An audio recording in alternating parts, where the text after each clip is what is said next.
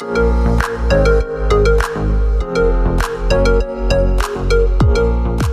to Quick Movie and TV Reviews with Ben and Colin, where Ben and I review movies and TV shows so you don't have to.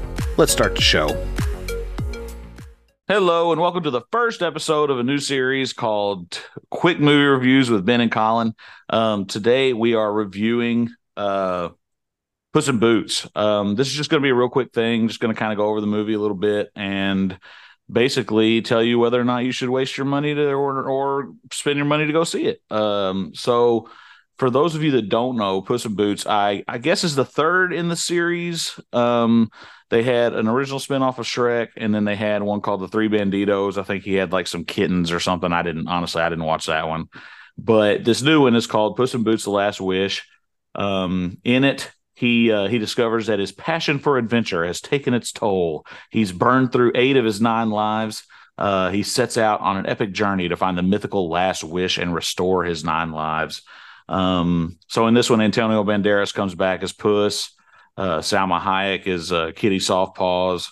Guy Harvey Guillen, he's on What We Do in the Shadows. Florence Pugh is Goldilocks, as in Goldilocks and the Three Bears. So I mean, you know, John Mulaney, it's got several pretty big names in it. I personally really enjoyed this movie. I went and took the boys to see it at the theater, and I've watched a couple times actually since then. And I'll tell you, it's just continuous. And Ben, correct me if I'm wrong. It's just action, funny, and I just really enjoyed this movie.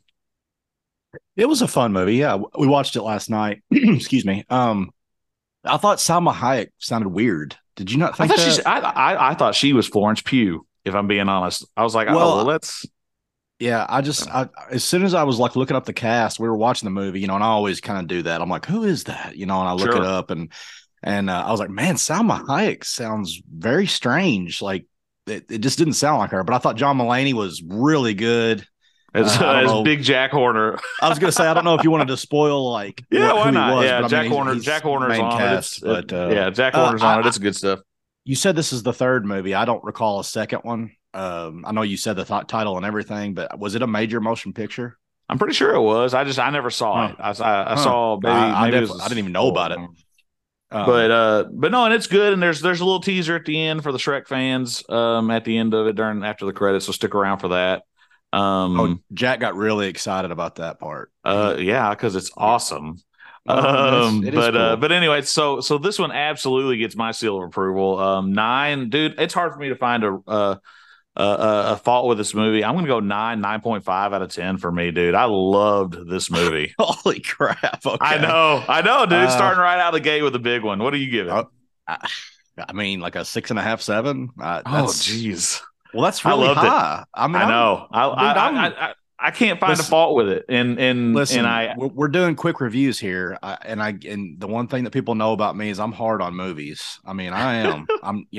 You are super positive, man, and I think of myself as realistic, man, but I know that I know I'm more negative. So yeah, I'm gonna give it like a 6.5. But it was funny. It was heartfelt. It's an animated movie scale, though, so like it's hard for I put those in separate. It's still not a Disney movie, dude. Though, like I know you're loving the DreamWorks turn they're taking here, but because like what was the Strange World? I didn't even Strange see that World, but sorry, but you could tell it's not a Pixar. You could tell it's not a Pixar. So anyway, well, yeah, but I mean, but anyway, so all right. So Puss in Boots. Anything above a 5 is worth watching. So I give it a 6.5. So, well, there you go, folks. Both of us say yes. Go see it right now.